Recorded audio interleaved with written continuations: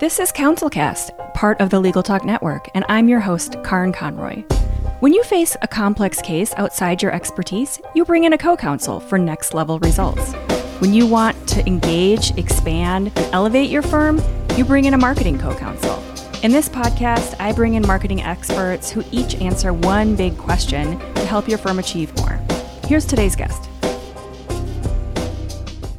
I'm Merit Kahn, CEO of Select Sales Development, and we work with professionals who are exceptionally very good at what they do, and they're frustrated because it should be easier to do business than it is, and it should be a way easier to grow their practice, and so we help them say all the right things, do all the right things to get and grow business. Oh, that's great. So first of all, hello, Merit, and thank you for being here. Thank you, Karin. It's a pleasure. And this ties right in with so much of the work that we do with attorneys, where I have an MBA and I bring in the business side of things. And this is not stuff that they learn in law school, but they feel like they're these really successful, intelligent people. And so it's stuff that they should sort of inherently know, which makes no sense. Like, this is stuff we have spent a lot of time figuring out. So this is going to be a great topic that I feel like lawyers are going to value a ton. And so the topic and the question that we are going to talk about is, what are the 4 words that can transform your sales? So first question I have before we get really deep into it is, how do you approach professional services like lawyers who don't even really like to think of it in terms of sales? Like, they really feel like they're advocates and they're kind of doing this work that they don't want to even call it sales. Right.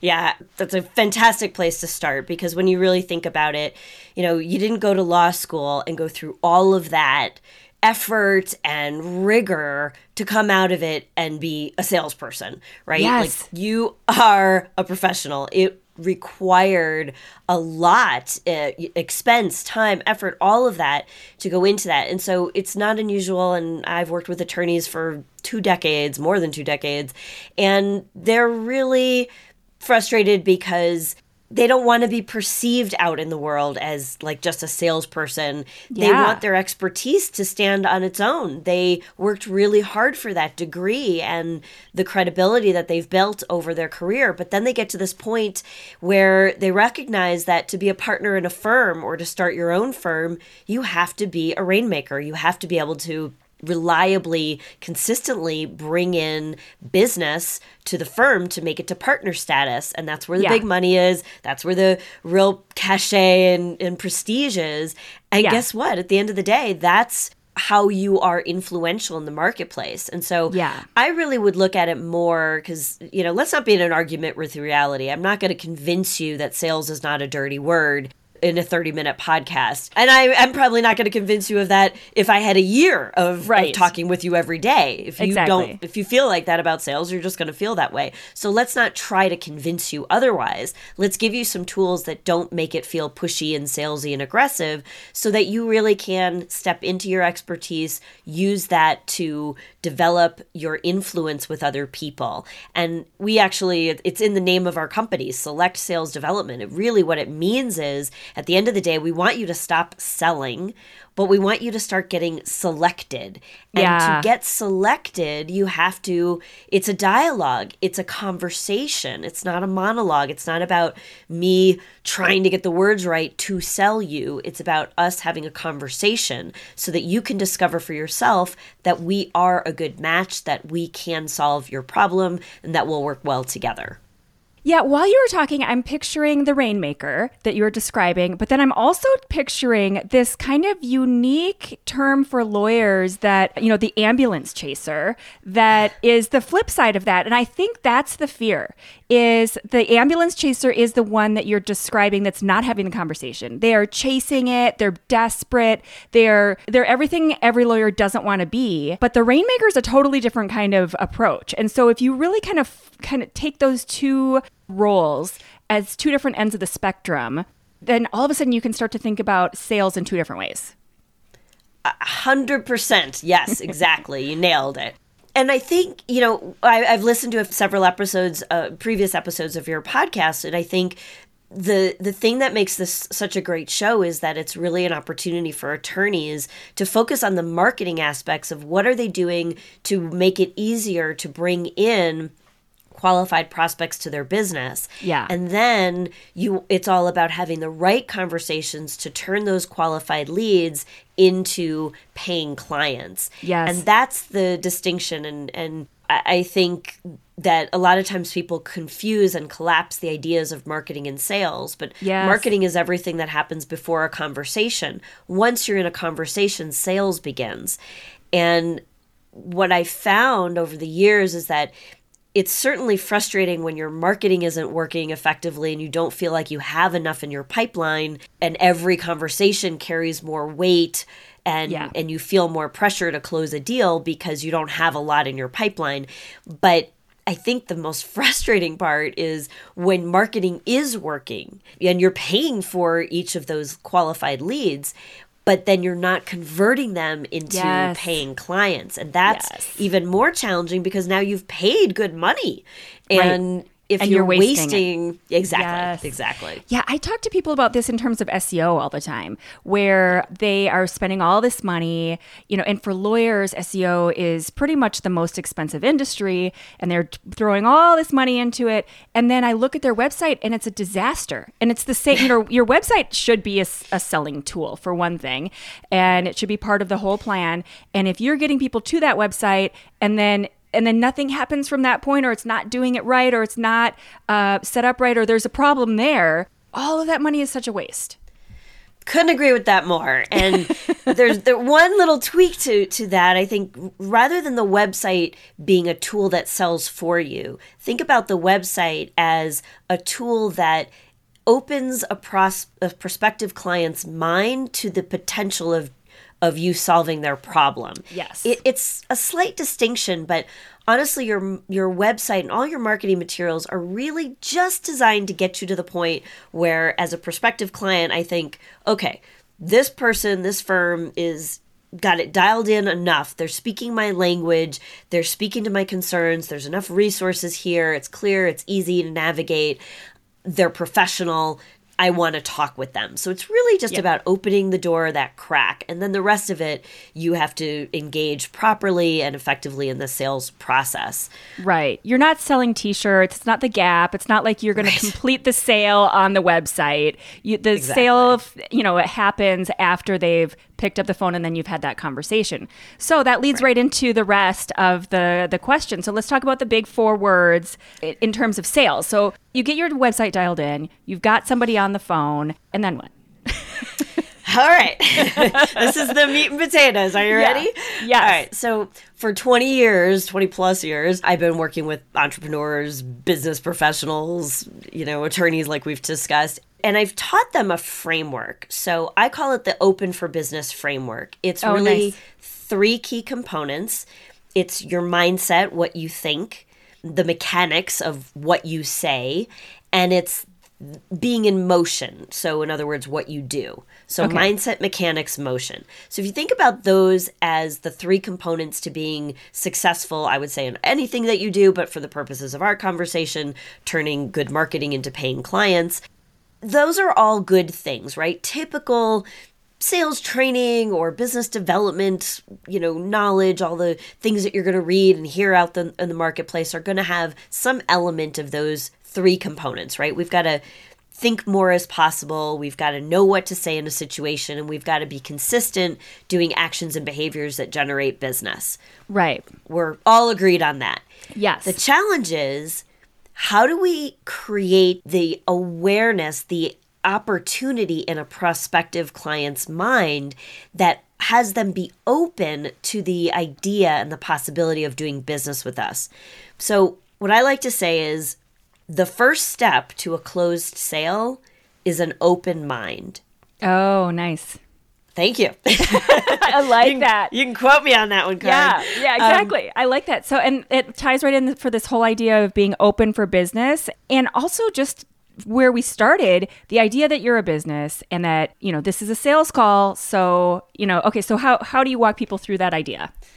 So imagine if I was to ask you, so are you interested in this? Do you want to hear about what I offer? You want to hear about my credentials? Can I tell you all about me? Let's learn about each other. All of those things, it's pretty easy for me to tell you, no, I'm not interested. No, thanks, just looking. I'm just, calling around, doing some initial due diligence, right? It's easy for them to kind of put you off. Sure. But the moment I use the 4 magic words that will transform your sales, which are you open to, the game changes. It's a different ballgame after that. Oh, no, right? Mic drop. I feel like I need to get the little drum roll sound. Exactly. I should have sound effects in my office. Okay, so are you open to? Okay. Are you open to sharing with me what the situation is that you're in and why you think you are in need of legal counsel? Are you open to really being straight with me and telling me the nuts and bolts of the scenario you're in and what you're hoping for from an attorney-client relationship? There's a lot, and it doesn't matter what you end the sentence with or the question. It matters how you start. Okay. So the first step of a closed sale is an open mind. So if you think about it, imagine, and listeners, follow along, play along, except if you're driving. Don't do this if you're driving. But take one of your hands and make a fist. Imagine that this is your prospective client's mind, right? It's a closed mind, a closed fist. And in your other hand, imagine you're waving a $20 bill or a $50 bill, right? Yeah. And all day long, this represents your value. All day long, you're trying to jam that $50 bill into your prospect's closed mind. Imagine it's just fruitless, right? Like, right. You can't pick up any money with a closed fist. Before our value can land, before our ideas, our solutions, our expertise has any opportunity to make a significant difference or a change or an improvement for our prospect, we have to open that fist. We have to open their mind so that our value can lay neatly on top, so that they're open to receiving it. I'm picturing when my kids first started to learn to eat solid food.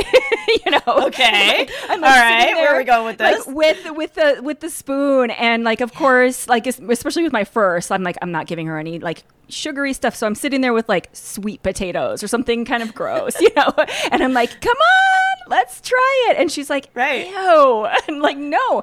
So, the first step is that they have to open their mouth and decide that they're willing to try it, And so for the same reason, if you start to get to ahead of yourself in that whole sales process, it's just off-putting. It's any kind of relationship where someone is just going to have such a gross kind of bad first impression and you're getting ahead of yourself. And, even in dating where they go too far too fast and that's the end. That you can't redo that initial experience.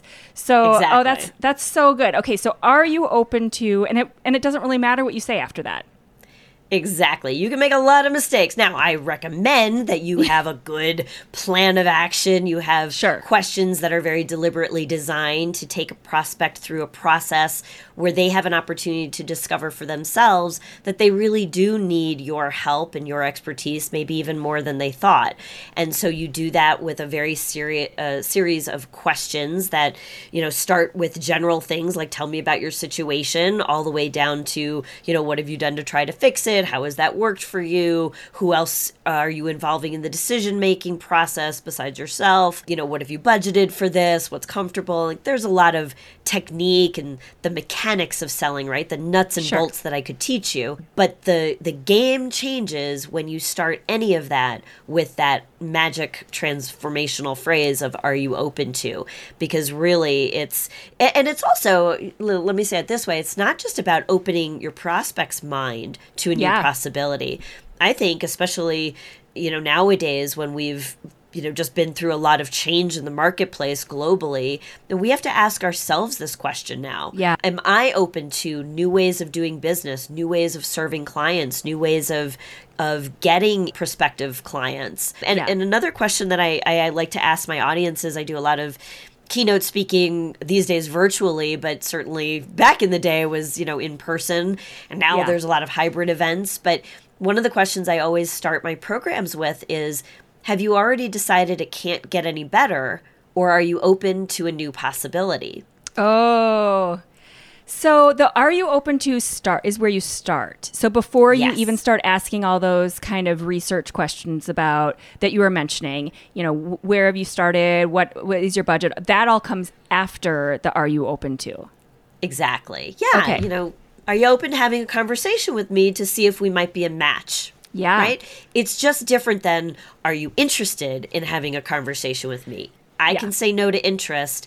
If I say I'm not open to it, I'm actually admitting I'm not open-minded, and pretty much nobody wants to do that. Right. And I mean, typically most lawyers schedule calls in the same way that I do, in that they schedule them with me. I don't schedule them, I don't seek it out and have a sales team that is, doing cold scheduling or some weird thing like that. They're scheduling and they're choosing to have the call. So to start the call and say, are you open to this, this conversation or whatever the rest of your sentence is, I can't imagine how they could say no, because then it's like, well, then why did you schedule this call? You're the That's one. fair, yeah.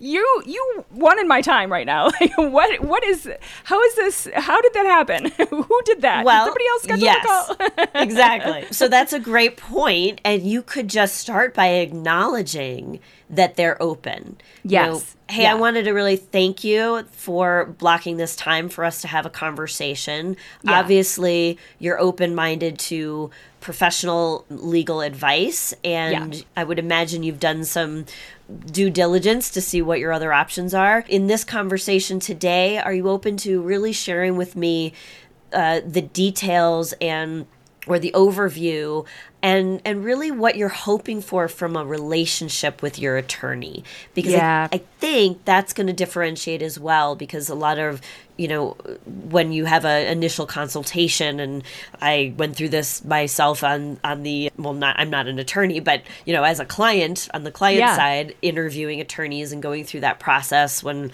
I was going through my own divorce and then contempt of court cases and all the drama that goes along with those fun situations. But one of the things that really distinguished, and I think it actually made me a better coach in those situations, because I had the experience of being on the other side, was to really be able to say, the reason I made the decisions that I did about choosing the representation that I did had to do with how well they really balance their level of empathy for my situation, but also their level of assertiveness, that they actually were the right person for the job. They were going to take good care of me, and I trusted them. Yes. And that happened quickly. And I think that, that gets to when I mentioned the open for business framework.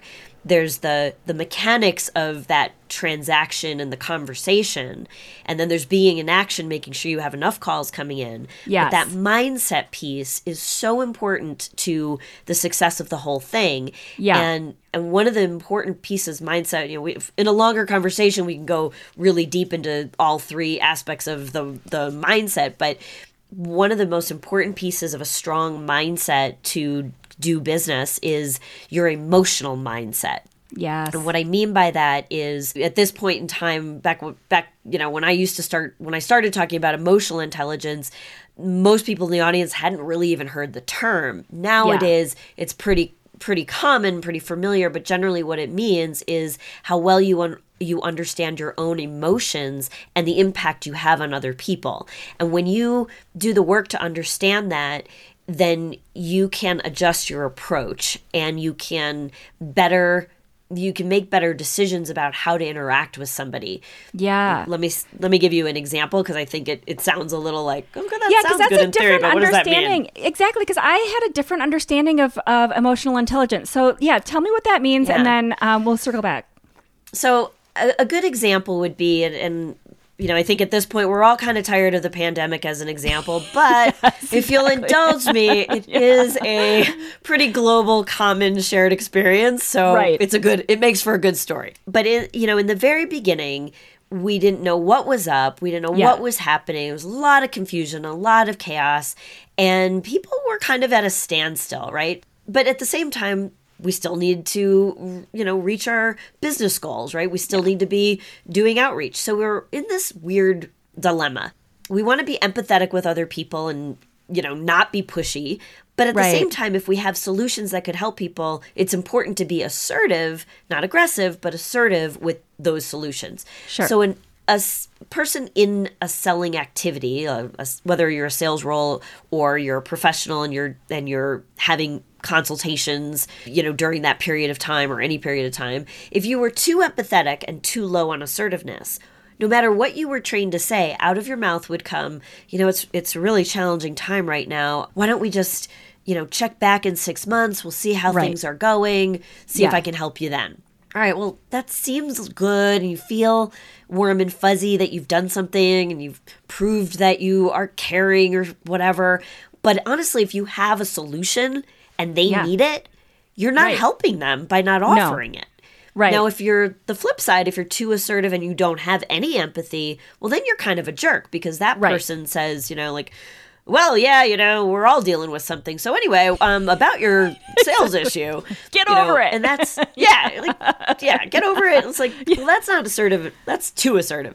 So really what you want and the trick, the secret to strong emotional intelligence is there's tools that can help you assess all of the attributes that make up your complete emotional intelligence. And what you're really looking for is for all of those attributes to be somewhat in balance. So somebody who's got a balanced level of empathy and assertiveness might say, it's really tough out there. There's a lot of uncertainty at this point in time. And we can't solve all the world's problems, but if you're open to it, how about we focus on that one thing that we really could solve if we put our heads together? And why don't we start with what's the situation that is, really a challenge for you that working with an attorney in my area of expertise would help resolve? Oh, that's so good. I love the balance between I could hear that balance between the empathy and the assertive. So when I finished my MBA, we had this like a whole series of sort of personality tests. We did the Myers-Briggs, whatever, but we did an emotional intelligence test. And they basically like threw up a whole bunch of faces that had some sort of, expression. And we were supposed to judge. And basically, if we got it right, it showed whether we had, that was measuring our emotional intelligence. So I always thought it was like, basically, if you can read people and if you can kind of understand or, be empathetic or understanding and compassionate of that other person's feelings. So it sounds more like it's more of a understanding of your own levels and your own balance between those two things is the way you're describing it. So is it both or what? Yeah. Yeah, it's a great question. It really, there's so much to it. It really is both. It's understanding your own wiring so that if you noticed an imbalance, you can take the necessary steps to correct it. I'll give you another quick little example. One of the other combinations that I like to look at is the relationship between optimism and reality testing. So those are two independent findings that we observe in an emotional intelligence assessment. So this is where I'm not quite sure how they would get to this level of detail in the facial cues part of the assessment. That might have been just sort of a tip of the iceberg type of I'm sure it was. Tool that you used. But one of the things that that's a really interesting imbalance to look at. And sometimes they're in balance, so it's all good. But I tend to be very high optimist. So I'm gonna see opportunity and possibility in just about anything. Yeah. And when silver lining. Oh, absolutely. Oh, that'll work out. Pandemic, no problem. I'm gonna crush my goals. Yeah, no problem. Oh, there's no more keynote stages? No problem. I'll find a way to replace all that business. Yeah, no problem. But high optimism and low reality testing, it shows up everywhere. It's like, I'll meet you at 5, completely unrelated to any traffic or weather. That I'm not making any adjustments. No reality check at all. Now I know this about myself, so I work pretty hard to make sure I'm balancing those. So example, in fact, I was on a call this morning with a prospective client, and she said to me, I really like everything that you said about your program and how you coach, and everything looks really great. And I need to sleep on it, and let's just talk tomorrow. And I thought, my happy ears heard all the things I wanted to hear. You're great. I like that. I like everything I've heard, but I've learned that I can't end it there. Right. So I have learned to say, like, I really appreciate all the great things that you said. I got to be honest with you. I wasn't picking up on your enthusiasm. What did I miss? Like, yes. Now she's telling me all the things that she's like, well, I really did like this and I really did like that. That was not like techniquey. I wasn't trying to manipulate her. I wanted her, but also to be clear, but I also wanted to hear for myself, what specifically did she like? I followed that up, of course, with, okay, so, and I just said it as it is. I said, I tend to like to hear all the great things when people share them like you've done. But if there was that one objection, what's the one thing that gives you pause? And I don't, I'm not going to say to you like, oh, if I could show you a way that we could handle that objection, don't worry about that. I'm not going that route. I'm just curious. Yes. And then she said the one thing, which was a very detailed thing about one class out of the month that she thought she might have a conflict with. And so is it really worth it? And I was like, okay, great. Thank you for sharing that. Let me think about how we might create a workaround for that. And, sure. I understand, I want to honor your process, but, where are you at? Scale of 1 to 10. And she said, I'm kind of at a 9. And I said, do you usually make decisions at a 9? And she said, yeah, I kind of do. And I said, well, okay, so are we talking tomorrow about putting our plan together, or are we talking tomorrow to see if we are working together? And she said, okay, let's just work out the specifics of the plan. So I thought, okay. And that's and awesome. I mean, that worked her through exactly. that. We all know what would have happened if you were just like, okay, you go, you sleep on it, you do that, you do you. And what would have happened? She would have been like, there's something. And she might not have even worked it out. She just would have kind of set it over to the side. And then you wouldn't have heard from her for a week or maybe, or you would have had to follow up. And so then it just kind of gets cold. Exactly. Yeah. And I would never have known that about myself, how that emotional mindset was the foundation and all of the skills that I had learned and mastered about the mechanics of selling and transacting business, all of that layers on top of how I'm naturally wired. And things like optimism and reality testing can disrupt and negate all of the good training that I have. And it would be unbeknownst to me. Right.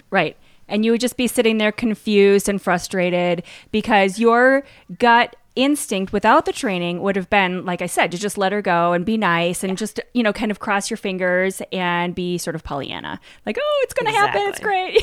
And meanwhile, she's talking herself out of it. And you've talked her through that hurdle that was just like some minor little detail. Oh, that's so good. Awesome. I feel like the mindset piece it's something that you hear more and more and more about lately, but it really is critical in kind of understanding, especially like we're talking about that emotional intelligence, where you're coming from, and then how to compensate for whichever direction you lean in. And for most attorneys, let's be real, it's going to be way too heavy on the reality side and not too much on the emotional exactly. Kind of side. Exactly.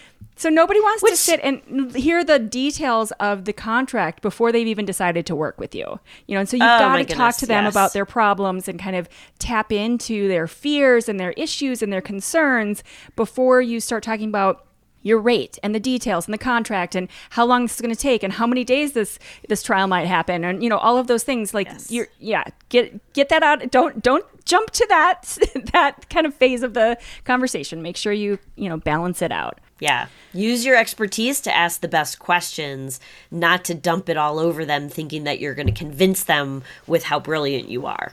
Yes. That's awesome. Okay, so Merit, as you know, our audience is full of attorneys that don't have time for books that aren't worth it. So I know you have actually 2 recommendations for books. Yes, so overachiever. Yeah, that's awesome. I mean, the more books, the better. We all need all the good books. So what are your recommendations? Yeah, the since I knew we were going to be talking about emotional intelligence today, my favorite book is called The EQ Edge. It's Nice. Emotional Intelligence and Your Success. It's by Stephen Stein, PhD, and Howard Book. And they actually also are part of an organization called MHS, Multi Health Systems, out of Toronto. That's the assessment that I use in my business to... Has that been around forever? Yeah. That sounds Yes. like the one that... I maybe even did in grad school.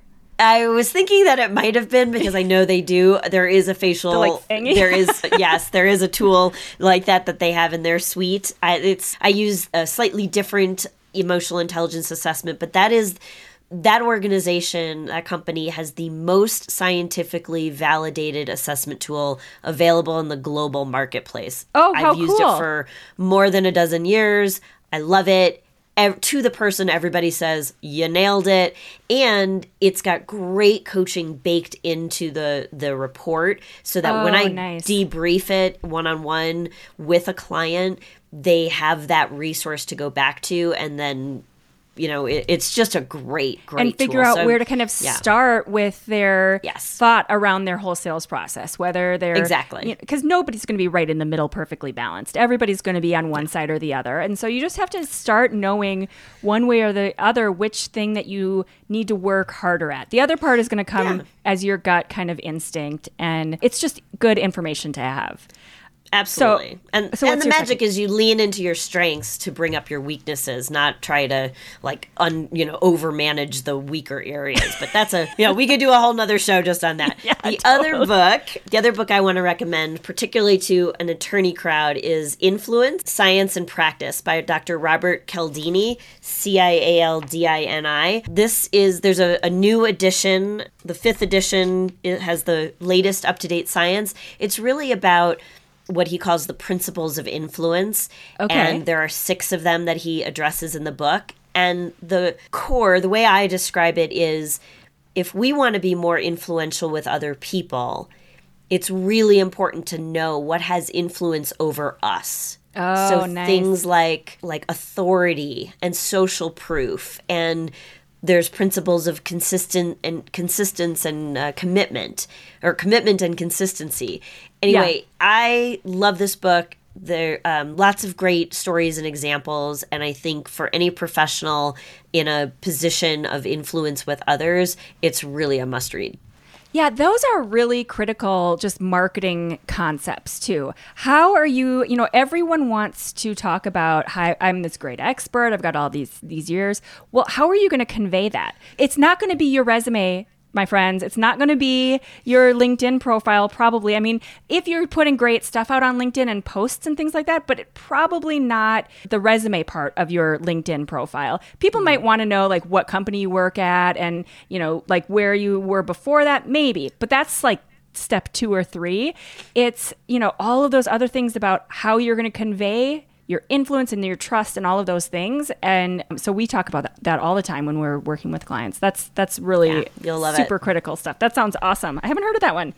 So Merit, what's one big takeaway that you want listeners to get from this episode? I definitely want them to remember the 4 words that will transform their business development. Are you open to? So wrap those words around just about everything you do. If you'd like to learn a little bit more about the Open for Business framework, or you'd like to know kind of, which one of those pieces, is it mindset, mechanics, or being in motion? That's the one that I should be most focused on. We actually developed what we call as a sales SWOT, and it's strengths, weaknesses, opportunities, and threats. And so we've got an online assessment. It's free. And unlike other online tools where you get kind of this boilerplate report coming back to you, if you answered question 6 in this way, then you must be this. We actually have human expert eyeballs that look at every single report that comes across our desk. And we will either do a little quick video that's 100% personalized for you to give you our quick analysis and make some initial recommendations. Or in some cases, it makes sense for us to reach back out to you, schedule a conversation so we can go a little bit more into detail about what we learned from the assessment. And it's just a great exercise. I'm going to spend an extra minute on this because SWOT analyses are something that you do in business school usually. And this is also something that I've done some posts on, and they get the most traction over every other kind of content that I'm putting out there. And so a SWOT analysis, if you haven't heard of it, which, if you went to law school, you probably didn't. Maybe, I don't think they cover that in law school, but is strengths, weaknesses, opportunities, and threats. And it's the perfect place to start with any project. If you're starting your firm, you definitely need to do this. And you just need to chart these things out. And if Merit has this amazing tool, you definitely need to just kind of go to her site and use that as a starting point for how to kind of do a big landscape thinking about whatever this thing is that you're looking to go forward with. Highly recommend SWOT analysis. We could do a whole nother show on that one too. That's amazing. Well, thank you so much for that resource. Absolutely. Let me tell you where to find it. So the best site to go to is at my name. So it's Merit Kahn, meritkahn.com/podcast. And I'm sure we'll put that in the show notes. Exactly. We'll link to that in the show notes as well. And we'll have that there so that people can go in there and figure out what those SWOT analyses are and how to kind of organize their thoughts around this. That's awesome. Well, Merit, thank you so much for being here. This was such a great conversation. I know there's some solid, ideas and things that are unique that a lot of law firms and lawyers are not considering, and this will really give them some good stuff to think about. So thanks again for your time. You're welcome. Thanks, Karen. Thank you for listening to this episode of the CounselCast podcast. Be sure to visit our website at counsel-cast.com for the resources mentioned on the episode and to give us your feedback. If you enjoyed this episode, I would appreciate if you could rate and review the podcast on Apple and subscribe to your favorite podcast platform. See you on the next one.